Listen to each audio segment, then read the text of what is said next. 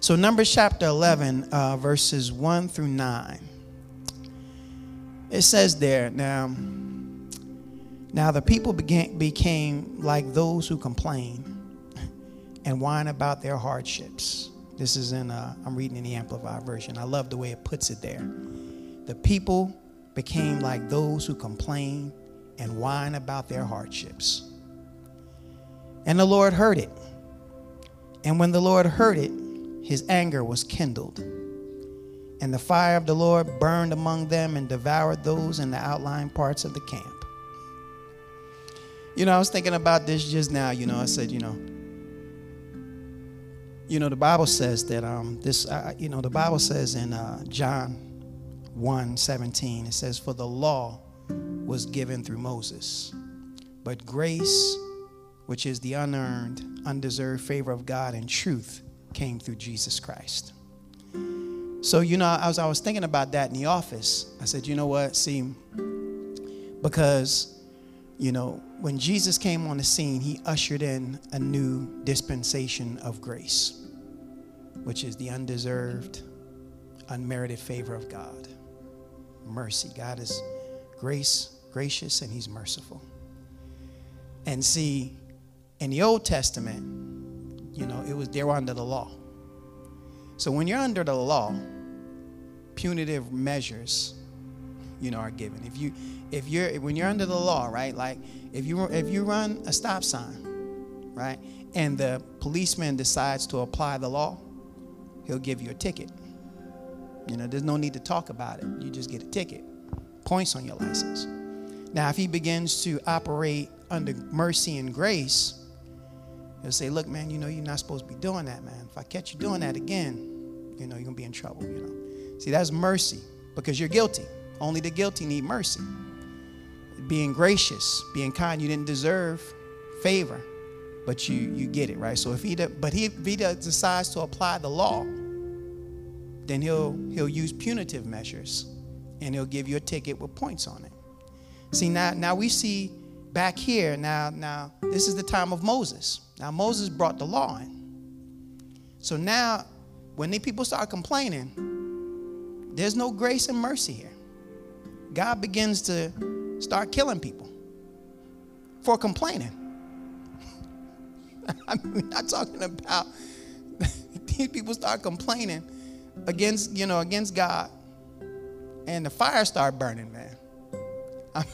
God wasn't playing no games, man. Punitive measures. If you see, again, we're under grace, right? We're not under the law. We're under grace. So we start complaining, and see, we don't realize that at the end of the day, God's not happy with this. See, now he showed them how unhappy he was in the Old Testament. He started killing people. And then he was like, God's not happy about this. He started taking people out. Now we're under grace. We start complaining, and God don't kill us. So we just continue to complain. But don't think God is happy about complaints. He don't like it. And the Old Testament is a clear indication of what he don't like. Now, just because he don't fry us like a piece of bacon, we think that, it's all right. It's not all right that we're complaining, murmuring. God don't like it. He's not happy about it. But because we're not under the law, he don't fry us. He's very merciful. He's very gracious. He's very long-suffering and stuff like that. And he don't, take us out for doing things that displease him. He just kind of, one person said, but the judgment is moving. One person said that, the judgment of God moves slow, but it's constantly moving. So eventually, he's not going to look upon it favorably. He don't like it at all. So I say that because, again, we don't understand, that things don't happen to us not because we didn't do nothing wrong, but because God is so gracious. You know what I'm saying? Because the favor of God is on us, because, when Jesus came in and he paid the ultimate price, now he's pleading on behalf of us. Now he's next to the Father, and, The Father probably ready to burn us up like bacon, and he's like, you know, I paid the price for them, you know, constantly interceding for us. You know, that's his position now at the right hand of the Father. He ever lives to make intercession for us. In other words, he's pleading on our behalf. You know what I'm saying? He's holding back the wrath of God, the judgment of God. Now back then, you know, when people start complaining, man, he just kind of the fire start burning. I mean, you know. So it says now, you know, they start complaining, they started whining, and the Lord heard it. And when the Lord heard it, his anger kindled. And the fire of the Lord burned among them and devoured those in the outlying parts of the camp. It says, so then the people began to cry to Moses. And see, then when Moses prayed to the Lord, the fire died out.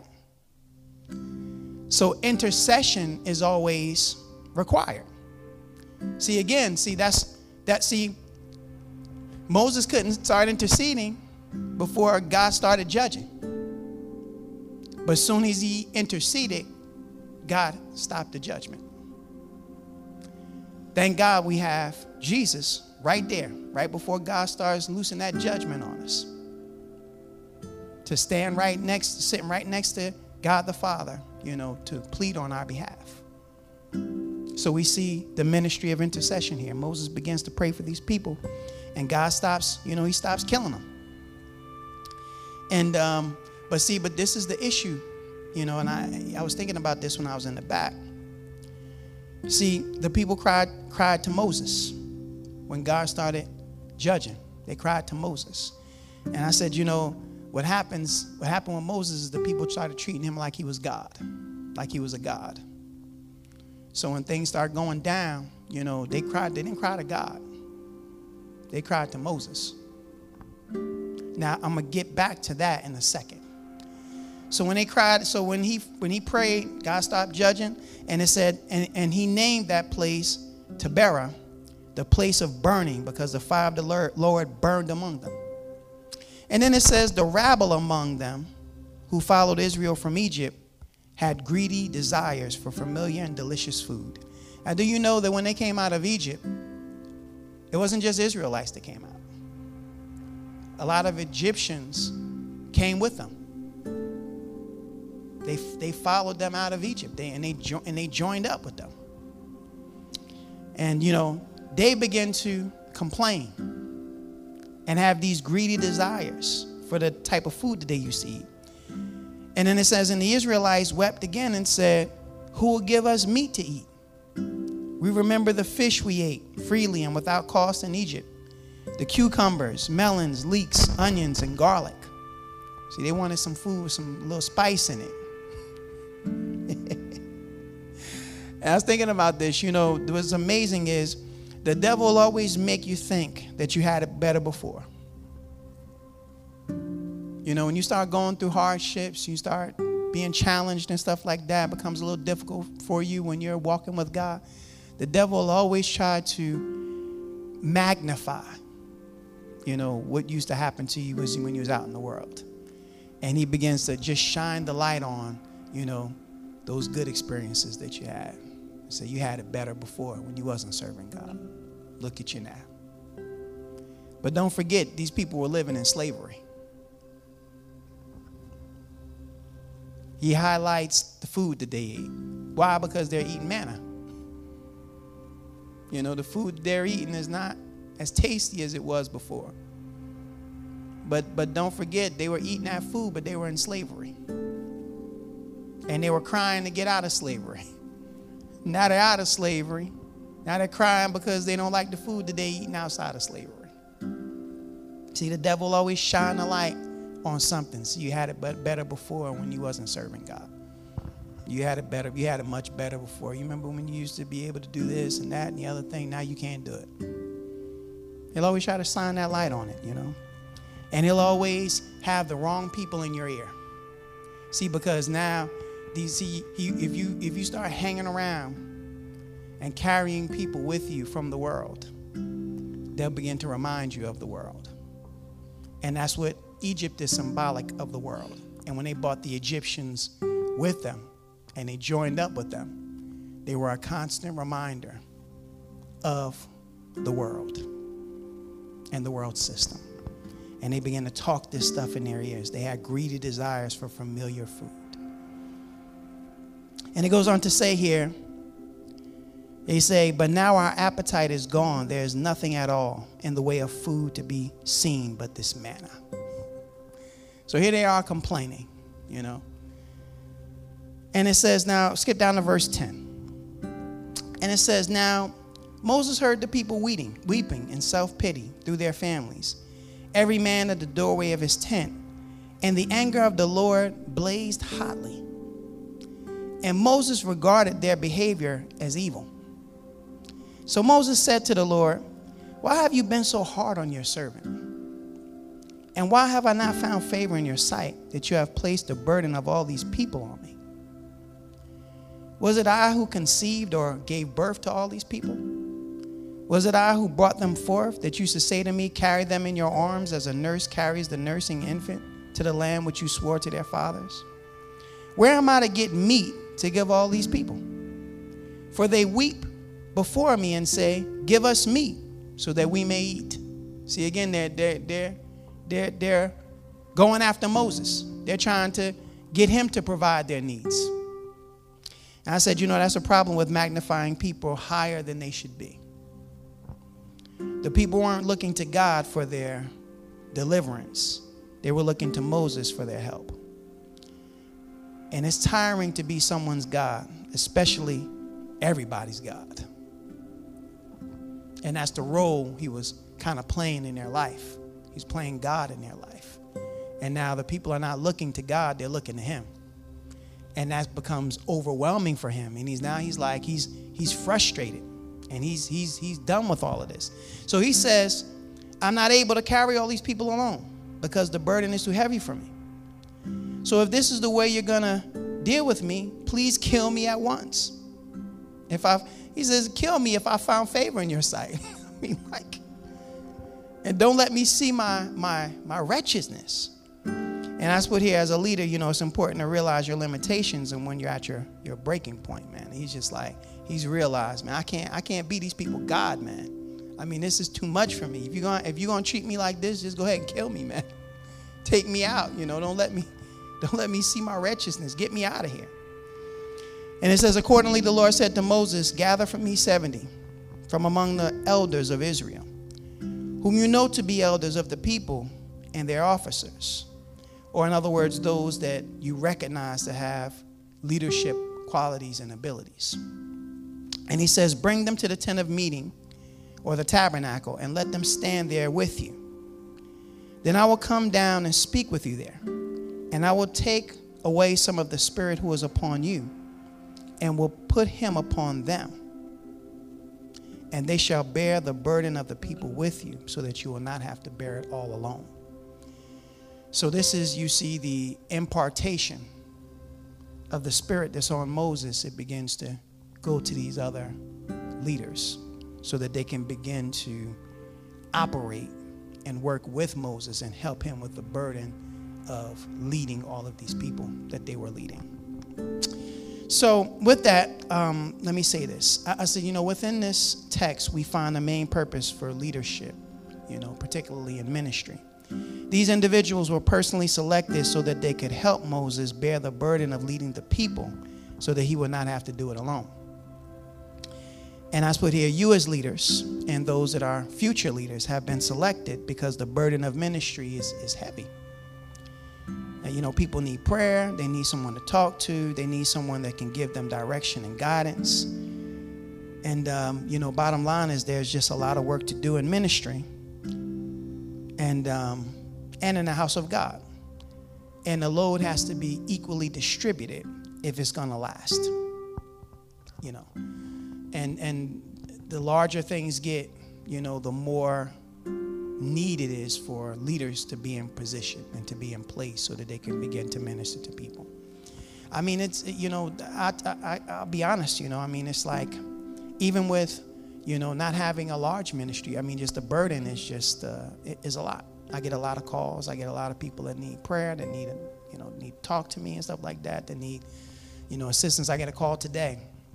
Oh, Pastor, somebody, there's a guy that has 5 children. He lost his job and, he needs food, So I have to, when I get off work, this upcoming week, I got to go over to the food pantry and, make sure these people got food. So, I work all day too. It's my privilege, because I can, thank God we can do it. But, when it's one, okay. When it becomes a ton of people, So the burden has to be equally distributed so that one person, see, that's how Moses started feeling overwhelmed, because now he has all of these people. When things start going down, they start coming to him. When they ain't got no food to eat, they coming to him. When they ain't got no water to drink, they coming to him. When they, they complain, they begin to complain against him. Everything that's going on, they run to him. So the burden can start getting heavy, And I put here, and see, that's why what you do as leaders is so important. And when you're not in place, it makes the burden of ministry heavy.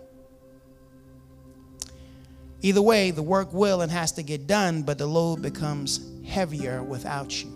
If you're not in position, it becomes heavy. And after a while, even Moses was ready for God to take his life, because the burden of ministry was too heavy for him to carry alone. So you have to have, no question, people have to be in position, and people have to be willing to take on that so that they can help, the pastor, help, those that are in leadership, my wife, help us, carry the burden of ministry. And, I'm grateful for everything that you guys do, because you guys do a great job of helping to carry the burden in ministry. But as the burden gets heavier, it requires more help,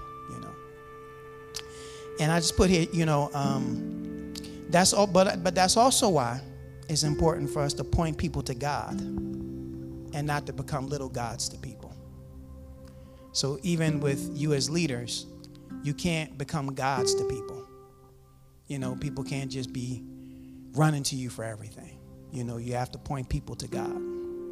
You have to, and that's why, one of the things that I endeavor to do is I always try to teach you guys, how to pray. I try to teach you to read the Word of God, to believe it, to begin to practice it. Right? I don't want to be a God to you. I want you to go to God, for yourself. I want you to learn how to approach God and to get your needs met by Him. I don't want to meet your needs. I want Him to meet your needs, because I can't do it. You know what I'm saying? I need Him to meet my needs.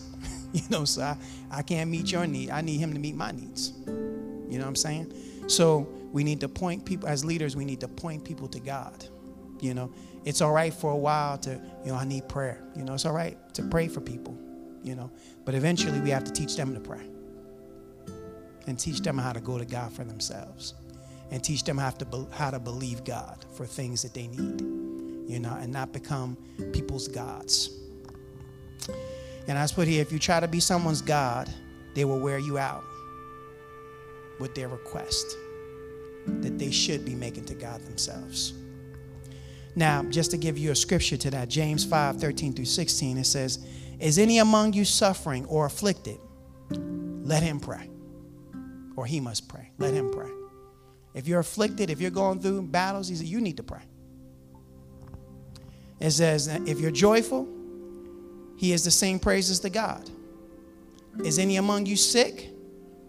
Then it says to call for the elders or the spiritual leaders of the church, and they will pray over him, anointing him with oil in the name of the Lord. And the prayer of faith will restore the one who is sick, and the Lord will raise him up. And if he has committed sins, he will be forgiven. See that process? See, now, if you're afflicted, you pray. If you're going through rough times and you're battling, you're struggling, you need to pray. Now, if you're sick, you need to have somebody, the elders of the church, they pray for you. But if you're afflicted, you pray. And see, that's why we have to teach people, you need to learn how to pray. Now, it's all right for a while to come into, to pray for people and stuff like that. And ain't nothing ever wrong with coming into agreement with people. But you don't want to be their God every time they're going through something. I just need you to pray. I just need prayer, We need to teach people how to pray so when they start struggling, they know how to go to God for themselves.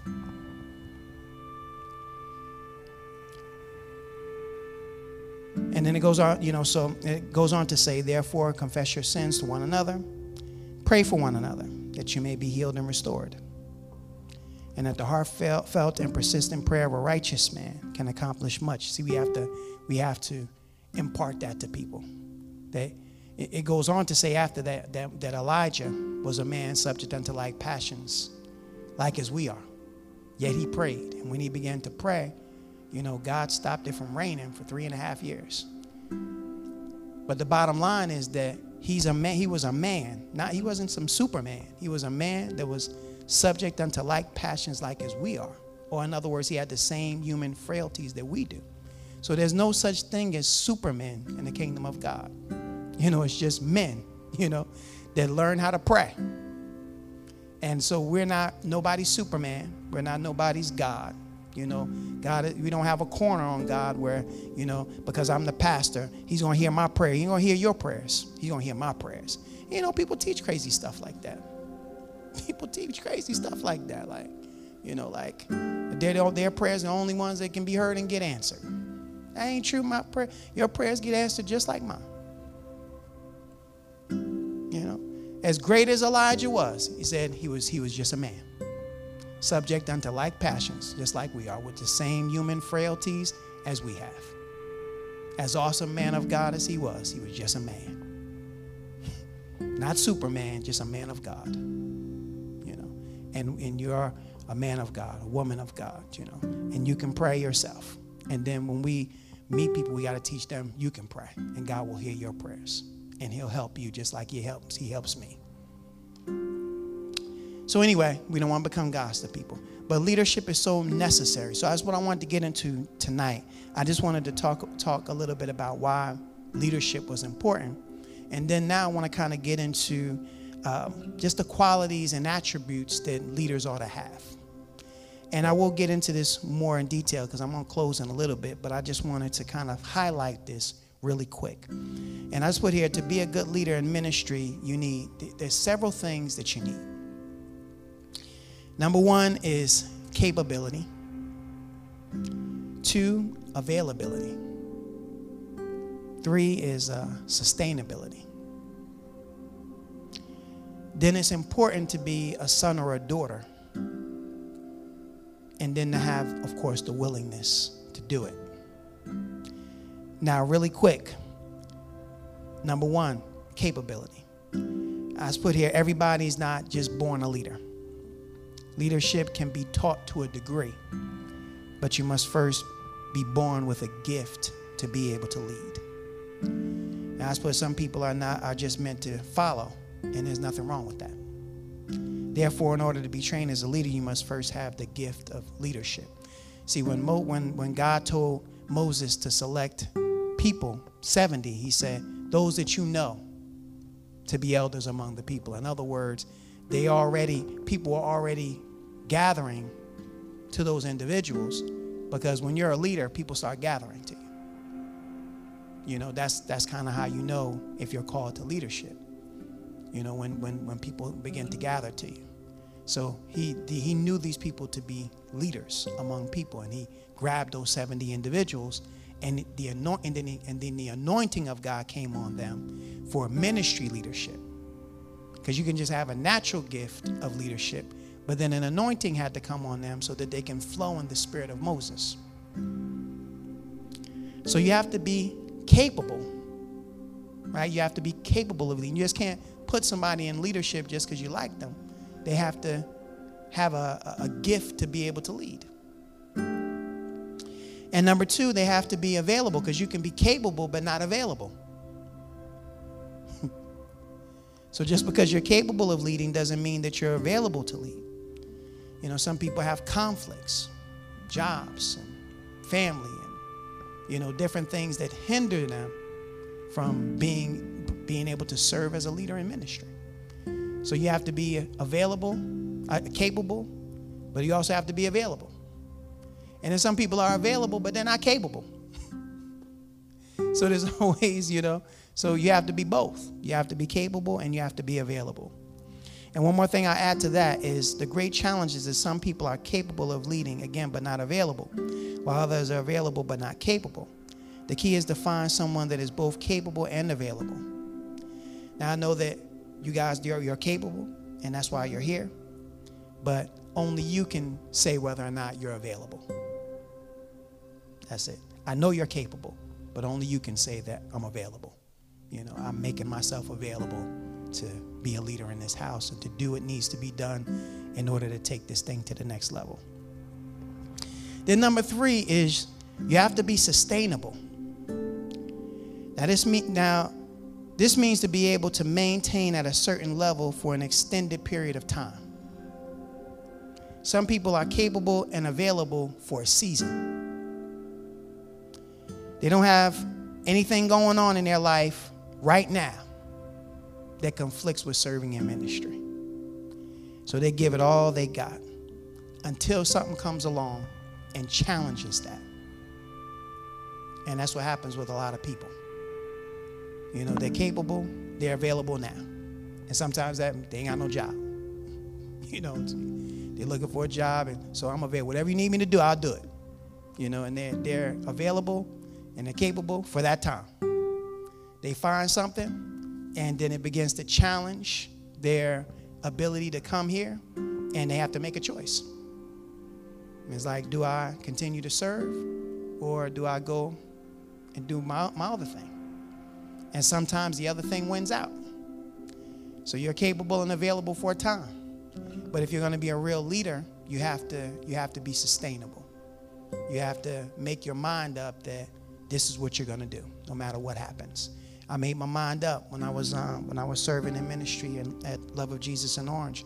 I said, when I made a commitment to serve Pastor Jason first, I'll go before that.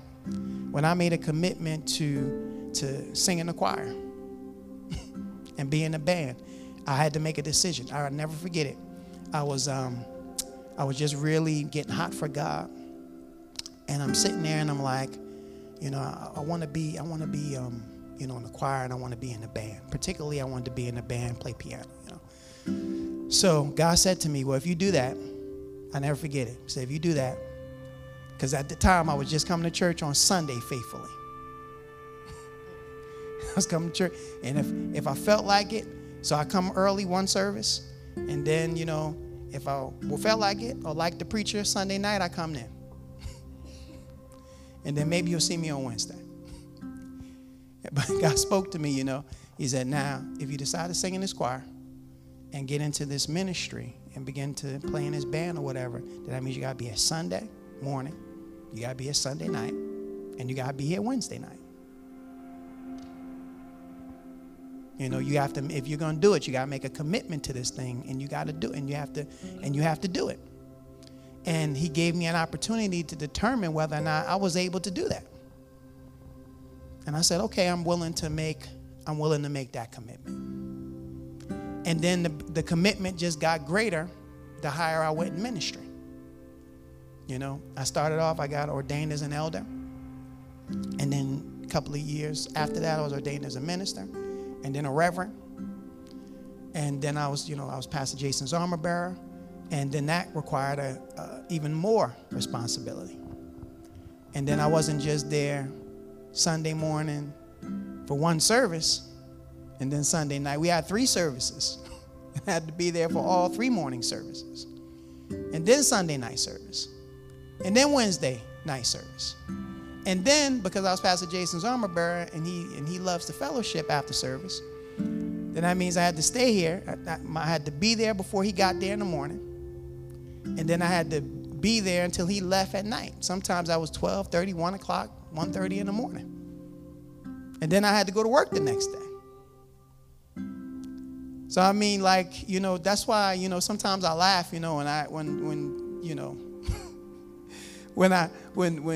think about, what I ask you to do as a parent in comparison to what my wife and I had to do when we was in ministry. Now, Rev, when she was in ministry at Bishop Barber's, and she was serving Bishop Barber as our armor bearer, she had to come Saturday because they started off like us. They were in the Leaguers building in Newark, and they had to set the place up. So she would come Saturday, set the place up, set up all of the chairs, because it was a community center. Set up all the chairs, got everything get together and ready for Sunday service. She was in church on Sunday. Then she would come with Bishop Sunday night to our church. And then Monday, they had some kind of Bible study at Bishop Barber's house, right? And then Tuesday night was their Bible study. And then, so they had Bible study at Leaguers on Tuesday night. And then Wednesday, they would come to our church, because Bishop would come to our church. Thursday, they had a women's support group. and then sometimes Friday, Bishop would go preach, and then she'd have to go with her. So, I mean, she was always, the commitment was great. I mean, you know what I'm saying? It was great. But, she made a decision. I made a decision. I'm going to be here. My pastor needs me to be here. I'm going to be here. And I didn't let anything come in between that. I remember when I was working for Prudential at the time. And I was working the night shift. I was working from 12 to 8. And every day. And Wednesday, I told him, look, I gotta be to church on Wednesday night. I can't do Wednesdays. I gotta be in church, So that showed me right there, if you take a stand for God, then he'll work things out for you. See, what happens with most people, they don't take a stand for God. The job says, I need you to work. And they are afraid to lose the job, so they say, okay. And they don't take a stand for God. Or, they'll say, I just need you this one time. But if they can get you one time, and they know you can get you one time. See, the devil knows that he can get you with one time. A couple of weeks will go by, they'll ask you again. And then it'll become a regular thing, where it's every week. It starts off little by little, and then it increases. But I took a stand. I said, I can't do it. I can't come on Wednesday nights. So they made an adjustment for me, and they let me work from 10 to 6 on Wednesdays. 12 to 8 every other night, and then Wednesdays 10 to 6. And I was able to leave and come, get to church by 7. Church started at 7:30, so I had plenty of time to leave from work and get there. But I made that commitment. Even now, they try to get me to some time to work. They got events on Sunday. I said, I can't come. I'm a pastor. I can't do that. So, my CEO sometimes says, I expect everybody to be there. I'll come in after. I say, I'm a pastor. I can't. She's like, no, I don't expect you to be there. I just got to. So, but I'm going to take a stand. You know what I'm saying? So, and if you take a stand for God, then he'll work things out for you. But when you give in easy, then the devil begins to pull people out.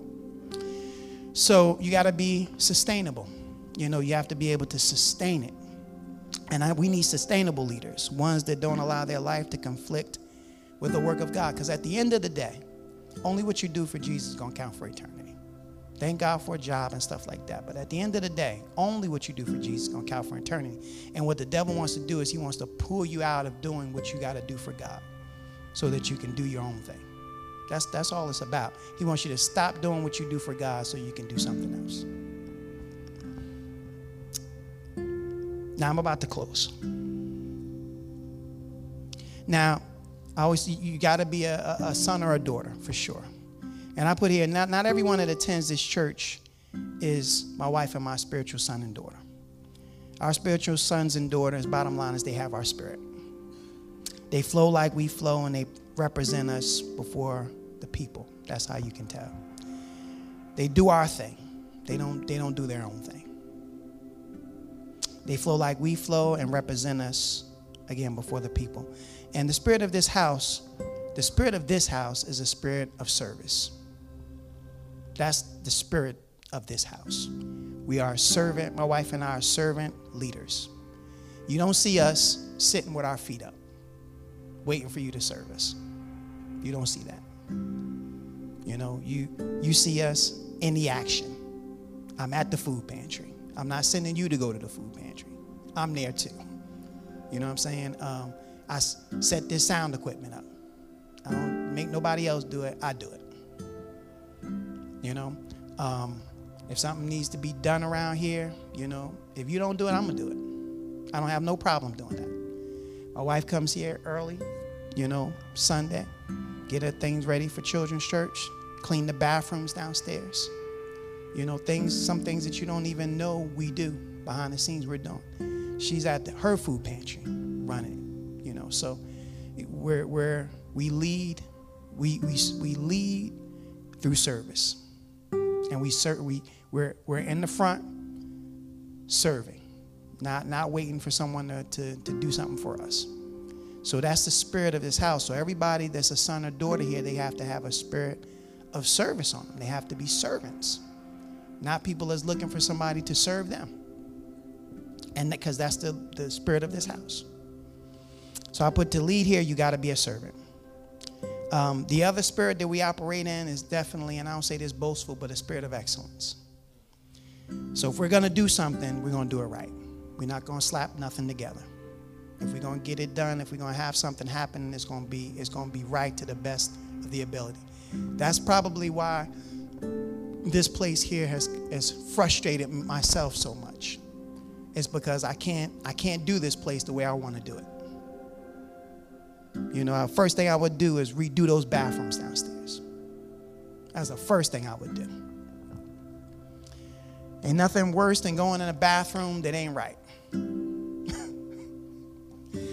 So, I mean, but you know, my wife and I do things. That's why, you know, when we do our anniversary, we do it big.